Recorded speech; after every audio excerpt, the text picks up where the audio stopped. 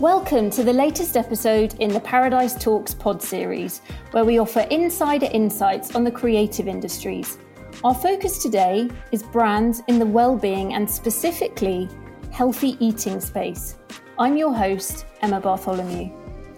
We've all been living through a period of self-containment, and for many of us, self-reflection.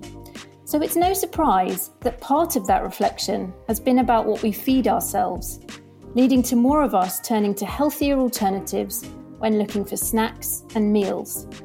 The healthy eating space is a competitive one, where every brand needs to find its own niche and personality in order to appeal to engage its audience.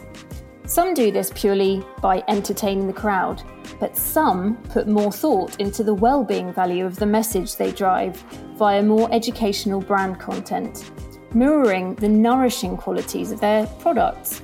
I'm delighted to be joined by two such brands today. With me to discuss this ever-evolving, growing space within the consumer market are two women who have seen a need to provide more nourishing options and built their businesses and brands around that. It's my pleasure to introduce Bea Burdett, founder of Bea's Kitchen, which produces award-winning low FODMAP, gluten-free and dairy-free foods, most of which are vegan too. The product range includes sauces, soups, stocks and condiments. A long-term sufferer of IBS, Bea's aims are to produce foods and recipes that allow families to enjoy meals together, regardless of dietary restrictions, to take away the pain and discomfort many people experience due to the food they eat, while increasing awareness of the condition and removing the taboo that surrounds IBS. Bea's Kitchen is stocked widely, including at Amazon, Ocado and Morrisons. Welcome, Bea. Hi, thanks for having me. Oh, it's such a pleasure. Now, I mentioned one piece of terminology in your introduction that our listeners might not be familiar with, and that's the low FODMAP diet. Could you just briefly explain what that means so everyone's clear? Yeah, I will try to keep it brief. It's a slightly complicated term, but a low FODMAP diet is essentially IBS, which is irritable bowel syndrome. So it's an IBS-friendly diet. So it stops triggering or can reduce the triggers for your symptoms. So people with IBS get things like bloating, cramps, changes in bowel habits, fatigue, backache, the list kind of goes on. So the diet works by removing high FODMAP and moderate FODMAP ingredients. So FODMAPs are short-chain carbohydrates and sugar alcohols, which can be naturally found in foods as well as preservatives and artificial sweeteners. So something like onion and garlic, those are two of the key culprits. And so the diet works by removing these from your eating lifestyle. And then you do that for a short period, and then you look to reintroduce as many foods back into your diet as possible, because lots of people will only be intolerant to certain different groups of them. And then you end up with a personalised low FODMAP diet as such, but it's all designed around stopping those triggers for those horrible, uncomfortable symptoms that you get with IBS and many other gut conditions too. That's really helpful. Thanks, Bea. And hopefully it will help somebody who's listening to this. Now, my second guest, who I'm also delighted to welcome today, is Kate Percy. Kate has written 3 best-selling cookbooks and established an award-winning range of healthy energy snacks, Kate Percy's Go Bites, while spreading what she calls #Enerjoy, the joy of good energy, vitality and happiness through her brand, Kate Percy's. Founded in 2008, Kate has been developing recipes and nutrition educational resources for a growing community of people and families. Her #Cook5with Kate campaign challenges, inspires and supports families with the skills to cook at least 5 recipes from scratch. She's also developed healthy eating programs for the BBC and Virgin Sport. Kate, welcome to Paradise Talks. Thank you very much for having me. It's a joy, an enerjoy. Let's hope we're all feeling energized by the end of this chat. I have to ask you, I'm sure you get asked this all the time, but Do you have a favourite amongst the recipes that you encourage families to cook from scratch? Well, that's quite a fluid thing. My favourites change all the time. But okay, that's the good. I think yeah. At the moment, I'm really excited about a pizza base that I've just developed that we're just about to launch. Basically, we're just about to launch a range of savoury baking mixes that are going to give our families and young people a kind of a leg up to cook from scratch. And the pizza base is vegan and gluten-free, and it's a delicious mix of flaxseed and buckwheat and oat flours, and it actually really works. It tastes fantastic. It's light and fluffy and crispy on the bottom. So and it's good for you as well at the same time. So that's my current favourite. Oh, that sounds so good. And I'm just thinking that that's amazing timing for people going off to university and maybe cooking for themselves for the first time. And a pizza base would be pretty appealing to them. Yeah. So great timing. Thank you. Yum. Good, and good luck. Good luck with the launch of that new range. Thank you. Now, back to both of you. As healthy eating brands, so conscious of the health of those who use your products and follow your recipes. Bae, I'll ask you this first. How important is the personality of the brands that you've built, of Bae's Kitchen in your case, in terms of your ability to reach your audience in the most authentic and true way? It's really key. So the personality of our brand is one of the main things I kind of focused on when I started building it. So living with digestive conditions, allergies, and other dietary restrictions can be really tough, and not a lot of people talk about it. So we try and ensure that we're a really open and approachable brand, and I do that through our communications, as well as just having a really vibrant looking brand website, packaging, etc.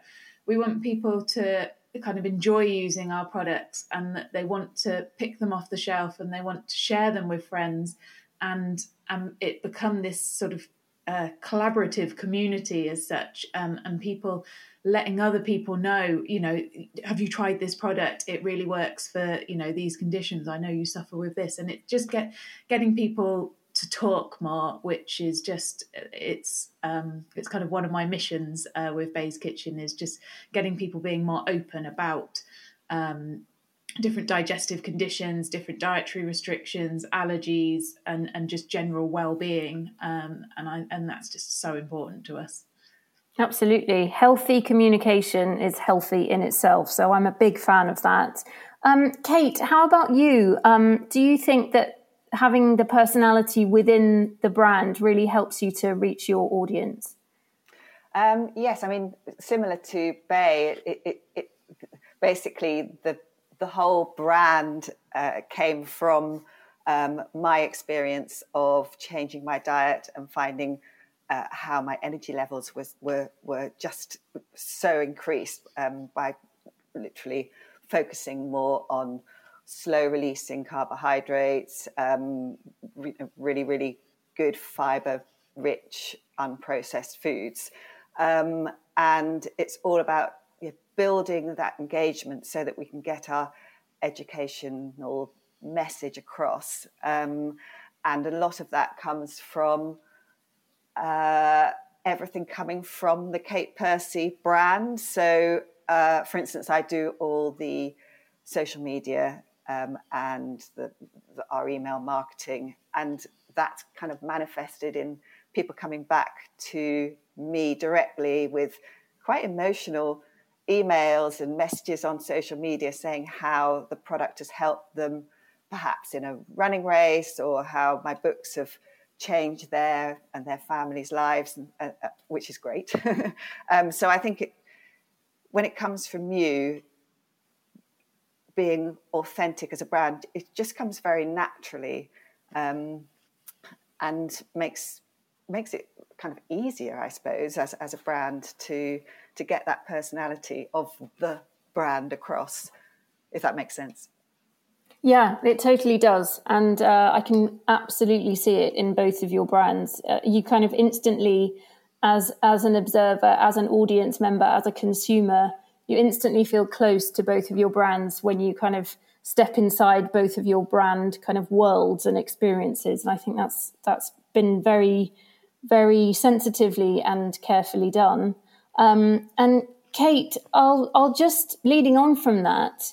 You've touched on this yourself in what you've just said about your very personal responses to the people who communicate with you on social media and so on. Do you think that having yourself as a kind of figurehead of the brand, does that strengthen the overall brand narrative, not just within the social media, but within the brand itself? That feels to me like it's at the heart of everything you do. And I get the sense from what you just said that that's very deliberately done. Yes, actually, we went through a process a couple of years ago when we kind of rebranded, changed our actual look and feel of the brand. And the choices were really either to have the brand absolutely centered around Kate Percy, or just go product related, and have like energy balls leaping around the place and everything's about, the product. And the advice was actually, if you go product related, you'll see immediate success. And if you go for the kind of more personal, softer brand approach, that will take longer to build, but will be more sustainable. And we chose the latter. And what it means is that because we've got so many aspects to the brand, so there's the food product, there's my books, there's my work as a food for fitness journalist, there's our Cook 5 with Kate campaign and all the educational resources inside of that side of things. It means that we can marry all those individual pillars so much more coherently. And that's what really works for us. Yeah, it's very interesting hearing the kind of thought process behind it. And Bay, I imagine that it's a similar situation for you in terms of being the figurehead, being the presenter of the videos that you present, for example, on your website and so on. Is that something that's been done very consciously, to have you as the figurehead to strengthen the voice and the heartbeat of the brand, as it were? Yeah, absolutely. It's I've come from a marketing background, and the personal story always seems to resonate with customers a lot.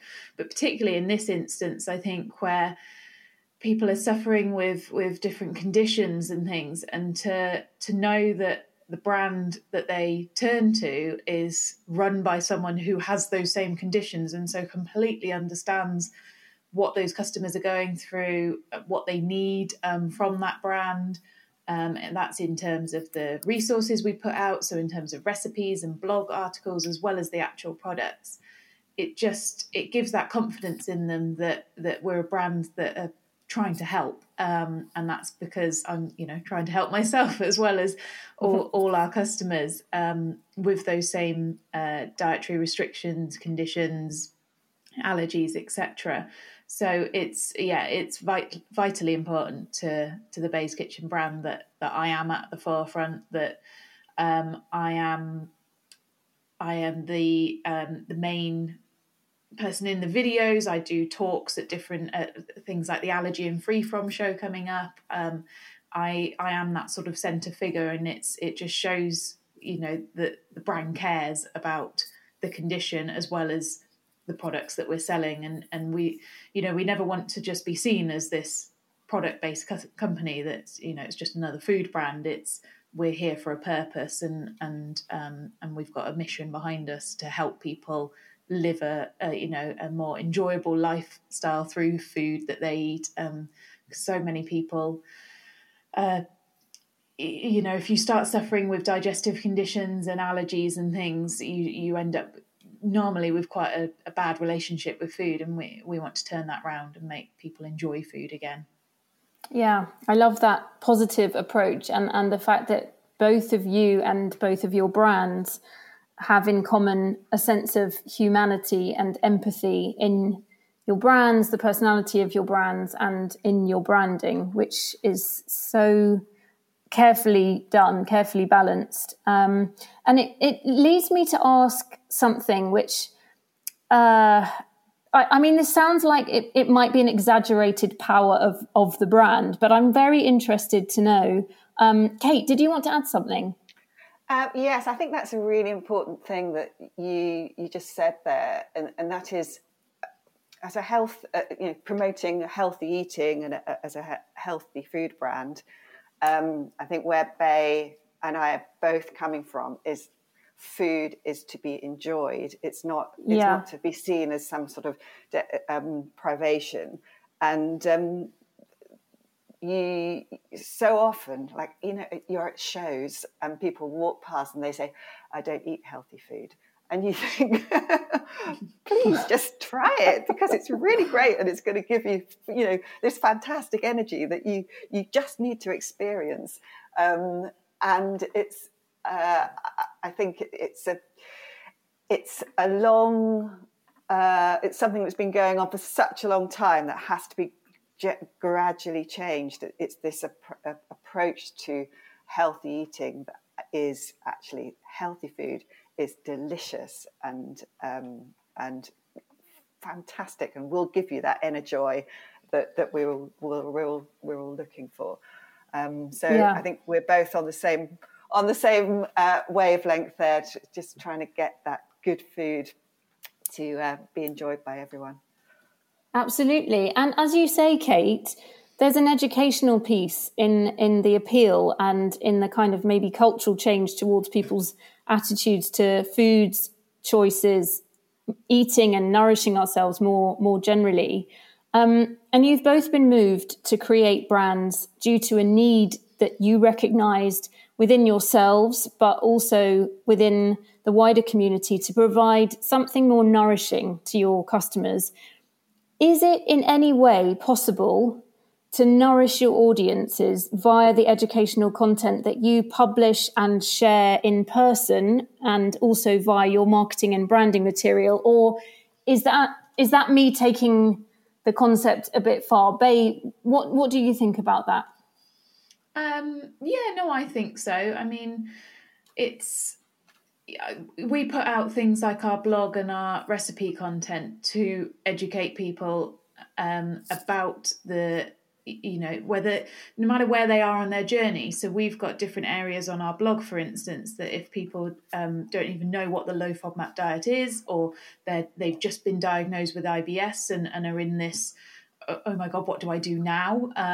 So we've got different sections of our content that I think is really key for people to be able to dip into and educate themselves on that, and that's just as important as the actual products we put out and talking about the physical food that we're talking about eating. But it's the education piece is definitely huge for us, and we get registered dietitians in, people that are completely trained up on like the low FODMAP diet, on IBS, on other digestive conditions and gut health and things, to make sure that this content is coming from a dietitian's perspective, someone with some actual training as well, so that the content is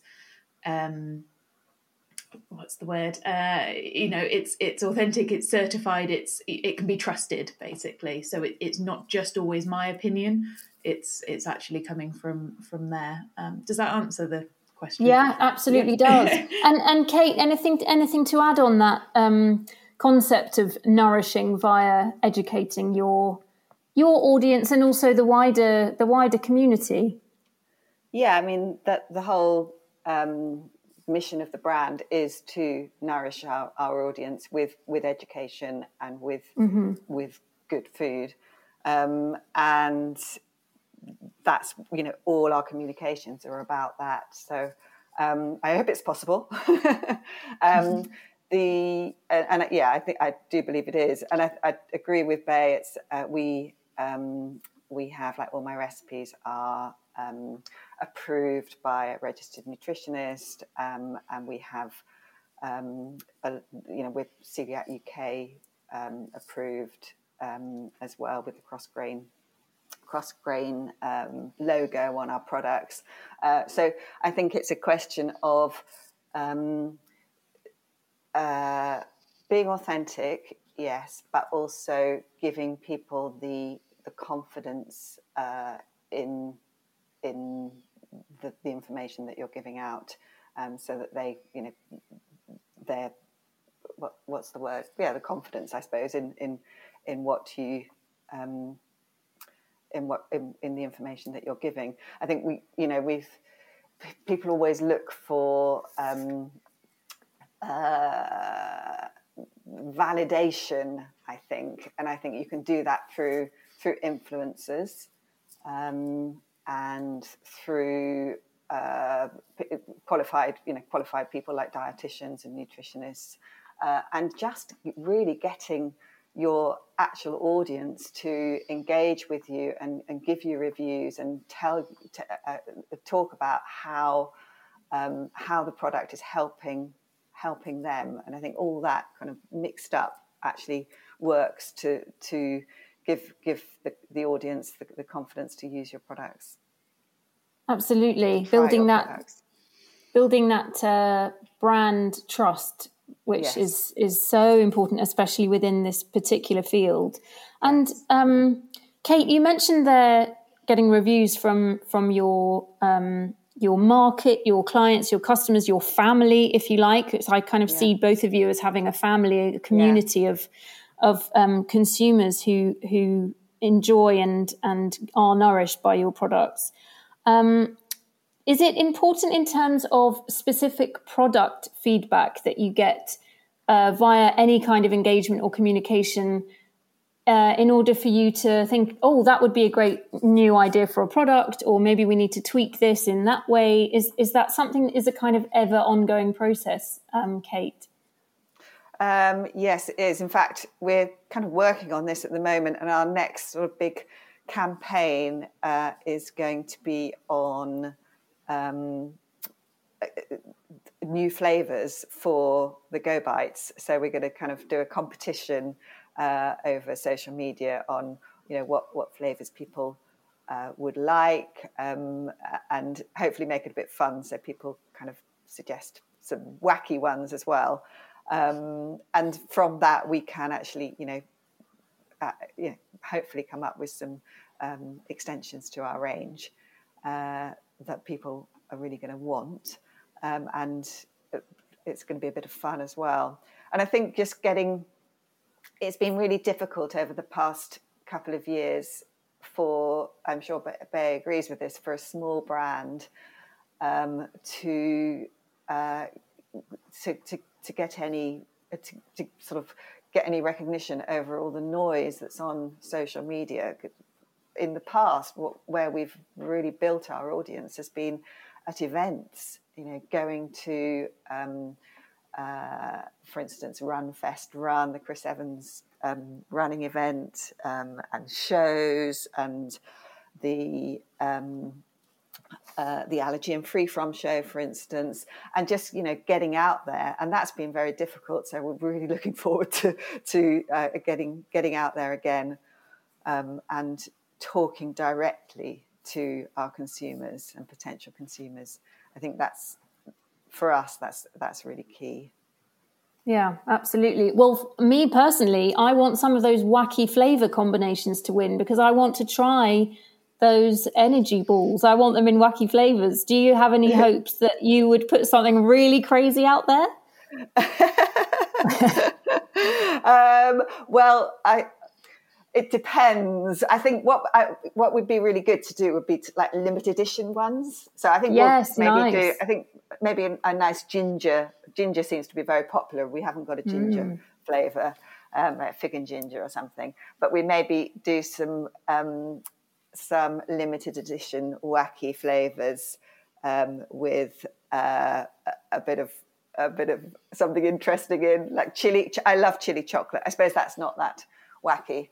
But any suggestions would be gratefully received, please. Oh, that's a challenge. You've laid down the gauntlet now. We're all going to be putting our thinking caps on. The other thing is, I really want all the products we're trying to, the whole thing is to offer something that is enriched with goodness. So like with the baking kits with flaxseed, with the energy balls with oats, so we want to kind of give something a little bit extra than just a tasty snack to eat. Yeah, absolutely. Everything seems to be a very holistic approach, which seems very appropriate.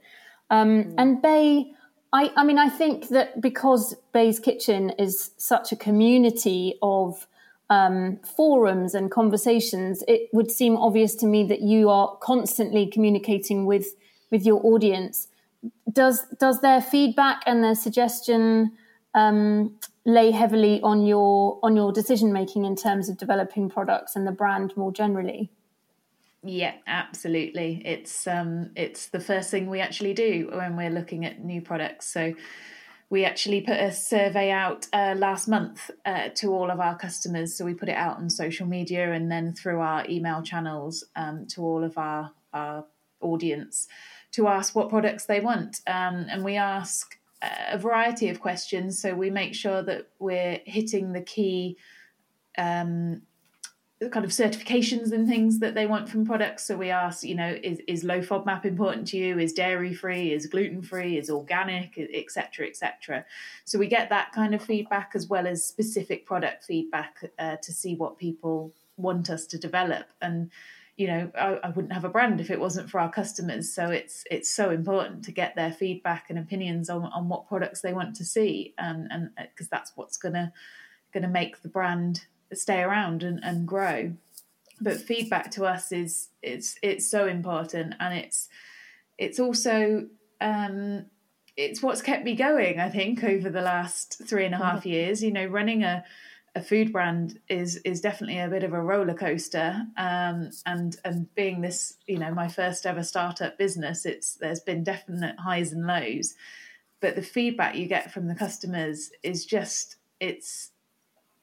it's just amazing. And it being a small business, it genuinely does make you do a little happy dance that you've got some really nice feedback. And whether that's, on a Google review or just someone sharing their meal that they've had that night and it's got your product in it, it's all of that is just amazing to see that people are enjoying something that you've created and that your mission is working. So we actively encourage feedback and as well as negative feedback, because that always helps, and it helps us, adapt our products or change things where things might, not quite be right.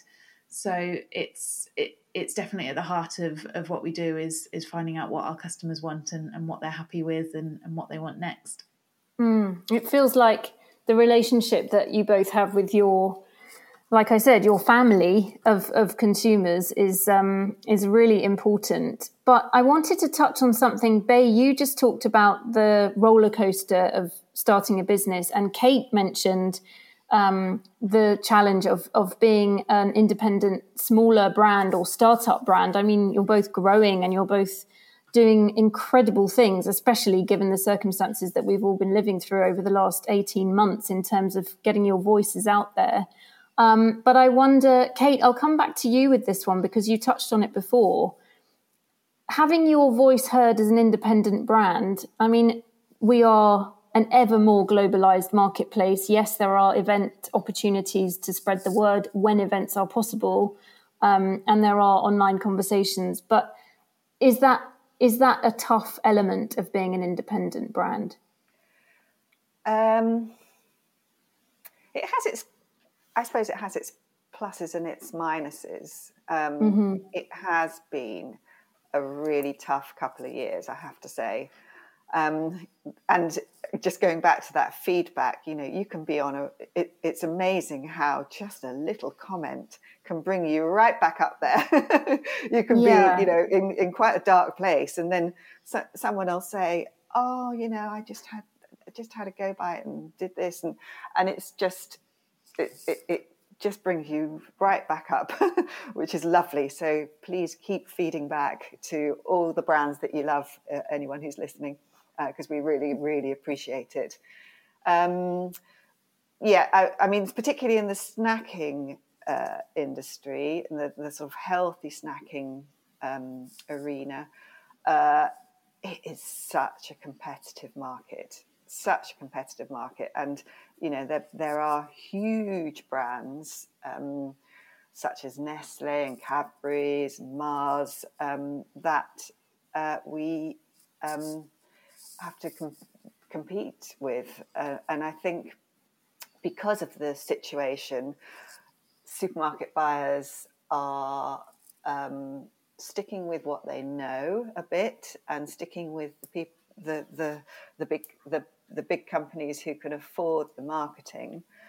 But on the other hand, as a small brand, you can be really flexible and you can chop and change, you know, so much more quickly than the bigger brands.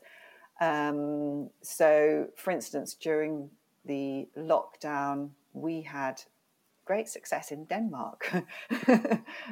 So, you know, so we kind of focused our marketing to Denmark. We got sort of Danish influencers talking about the brand on Instagram, and just kind of, that was really easy for us. And you know exactly what's happening every day. You see your bank account, you know exactly what you need to do.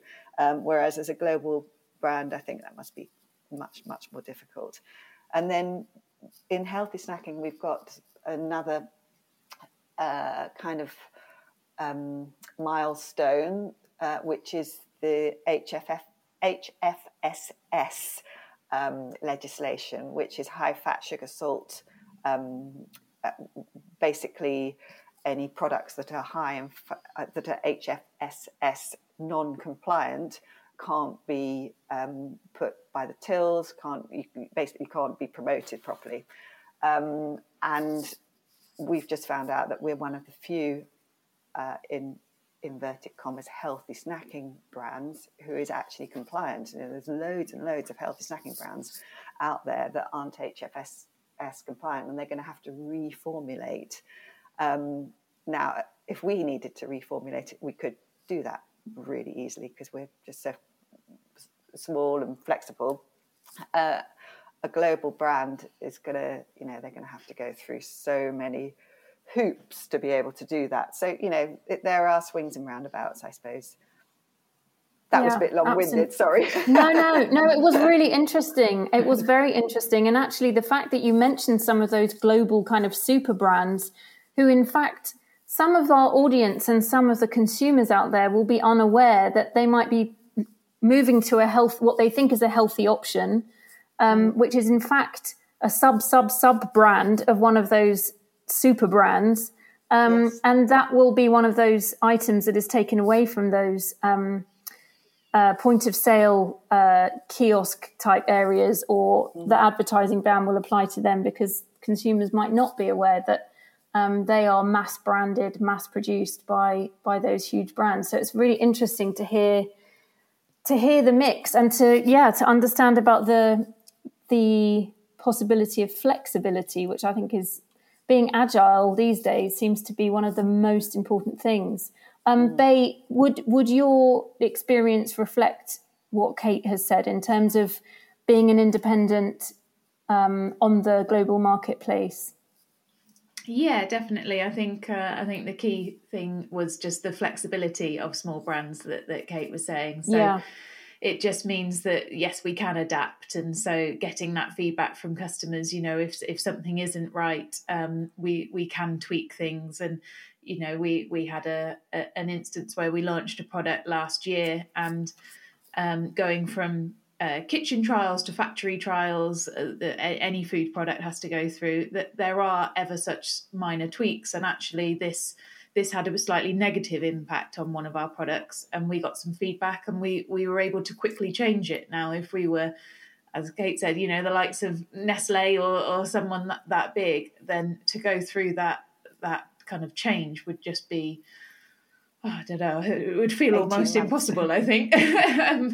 But we were able to just tweak that recipe, get it to where we wanted it to be, and carry on with it. And that was amazing, to be that flexible as a small brand. So I think that's where we really win as a small brand. And it means that you can keep up with the key trends and things much more easily. So, if we decided we wanted to launch, I don't know what's a trend at the moment, everything to do with gut health, but something to do with, I don't know, keto or something, it's far easier for a small brand to decide, right, we're going to launch this product and probably develop something and get it to market within 3 to 6 months or something, whereas it would probably take a massive brand 2 years or something to develop that, and that trend might have gone by that point. So it's definitely one of the pluses of being a small independent brand. Yeah, and I can absolutely see that objectively, listening to both of you. It's so interesting to contemplate that, and actually kind of brings me up in hives imagining looking at the P&L accounts of some of those massive brands having to make these decisions, and it must be such a stressful situation. And not to say that it isn't stressful and hugely challenging running a smaller brand, but there was something that you just mentioned there, Bay, that I wanted to pick up on about following trends, which I imagine could be fairly stressful in itself, seeing, now everybody's talking about keto, everybody's talking about paleo, whatever it is that is of the moment. Would you say this may be a foolish assumption, it may be a naive assumption? Is there a particular demographic who is drawn to the concept of choosing healthier eating options, or is it just a very broad spectrum of people in terms of ages and all sorts of other considerations who are interested in making healthier choices? That's for you first, Bay. I think it is broad. I think if I was going more sort of stereotypical at the moment, I've noticed, social media it's full of the younger generation anyway, and so that's what you see a lot more of. But I think people moving out of home and making their own decisions are the ones becoming these kind of health conscious led consumers.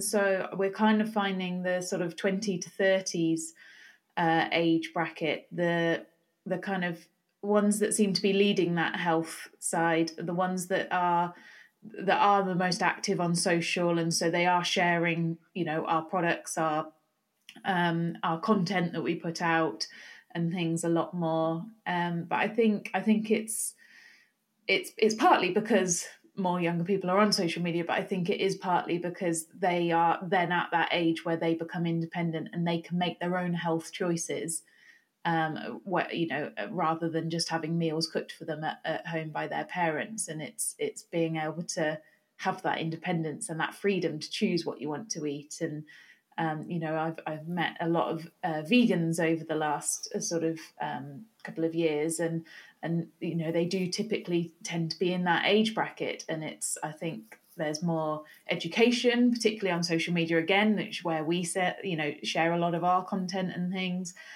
So I think it's from that perspective, but also just I think it's that freedom that they can suddenly choose what they eat and what they put in their bodies, and so they do their research and they've become this health conscious led age bracket.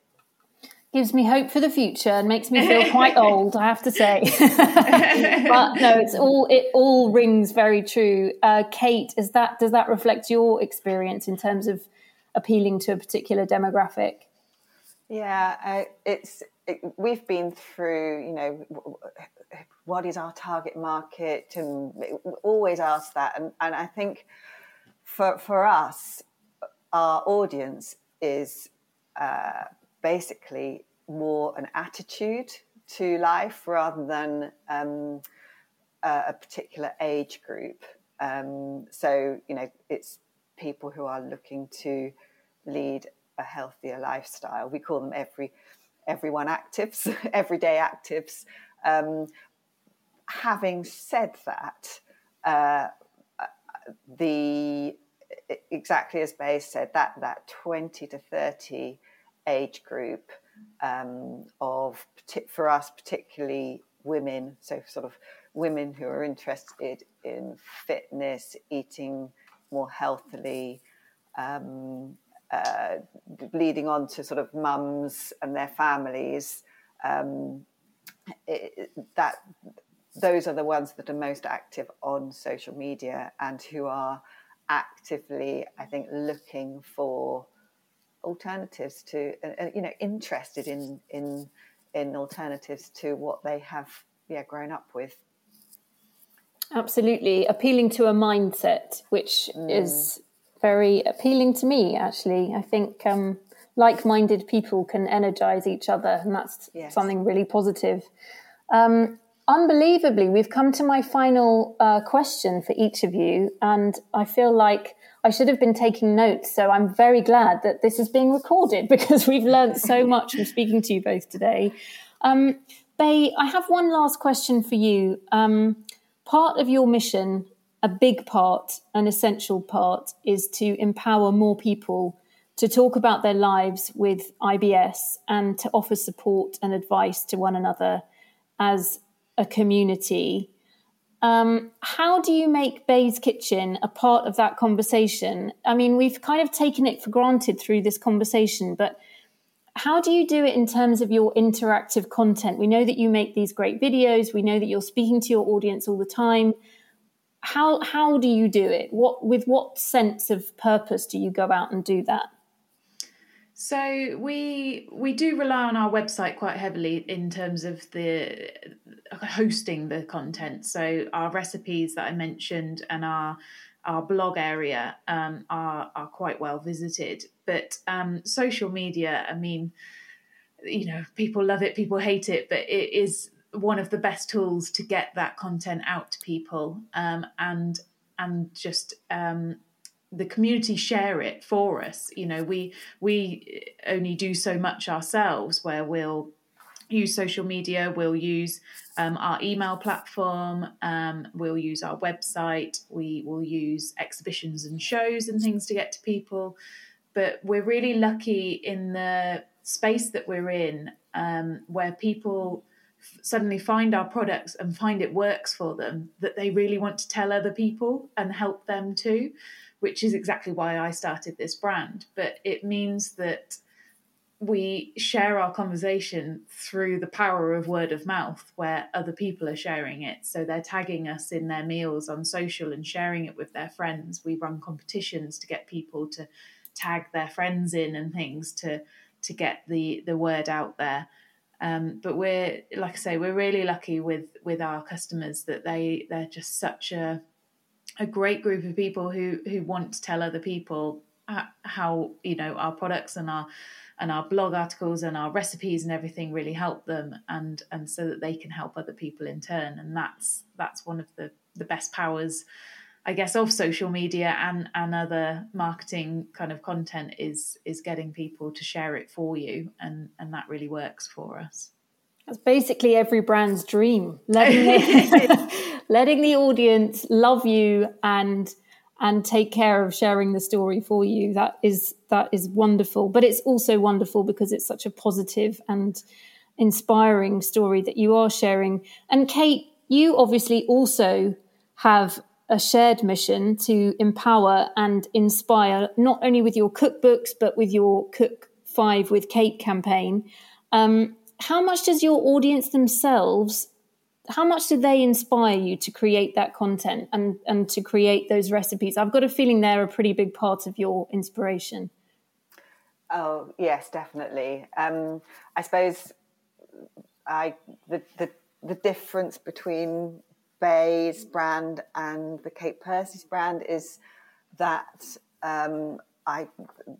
Kate Percy's kind of started as just me as a writer and author with the books and the education program, and then the products came later and the sort of brand came later. So a lot of my content is inspired by, for instance, the work that we've done in schools, really kind of seeing what kids and teachers actually like, how how their cooking skills, what recipes suit the sort of lack of cooking skills, and how we can help improve those skills. And that's the whole concept of Cook 5 with Kate, is that we're kind of, it's almost like dumbing it all down to actually everyone can cook 5 recipes. And here's 5 really good nutritional tips that will kind of give you a good sort of starter pack, as it were, to get to kind of improve the way that you eat, and get inspired to eat to a healthier lifestyle, really, not just eating but moving as well. So that's really I mean, one sixth former said to me, he came up to me and he said, "Kate, I'm really enjoying this course." And I said, "Well, why is that?" And he said, "Well, I've studied nutrition in my BTEC sport. I've studied nutrition, but I didn't actually relate any of it to actual food that we eat.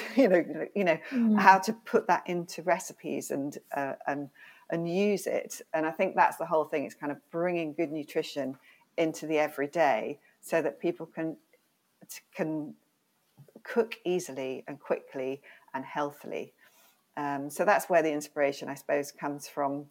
And again, as Bay said, it's really just getting out there through everything coming from the website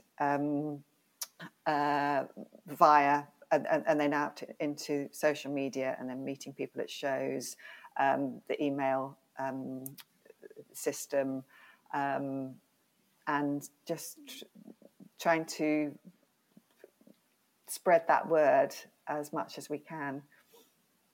Absolutely. Well, it feels like a mutual inspiration cycle to me, and I've certainly been very inspired listening to both of you today. And sadly, it's time to draw this episode of Paradise Talks to a close by thanking my brilliant and inspiring guests, Kate Percy of Kate Percy's. Thank you, Kate. Thank you. And Bay Burdett. You're welcome, Kate. It was an absolute pleasure. And like I say, we've learnt so much from both of you. And I'd also like to thank Bay Burdett of Bay's Kitchen. Thank you so much for having me as well. It's been great chatting to you both.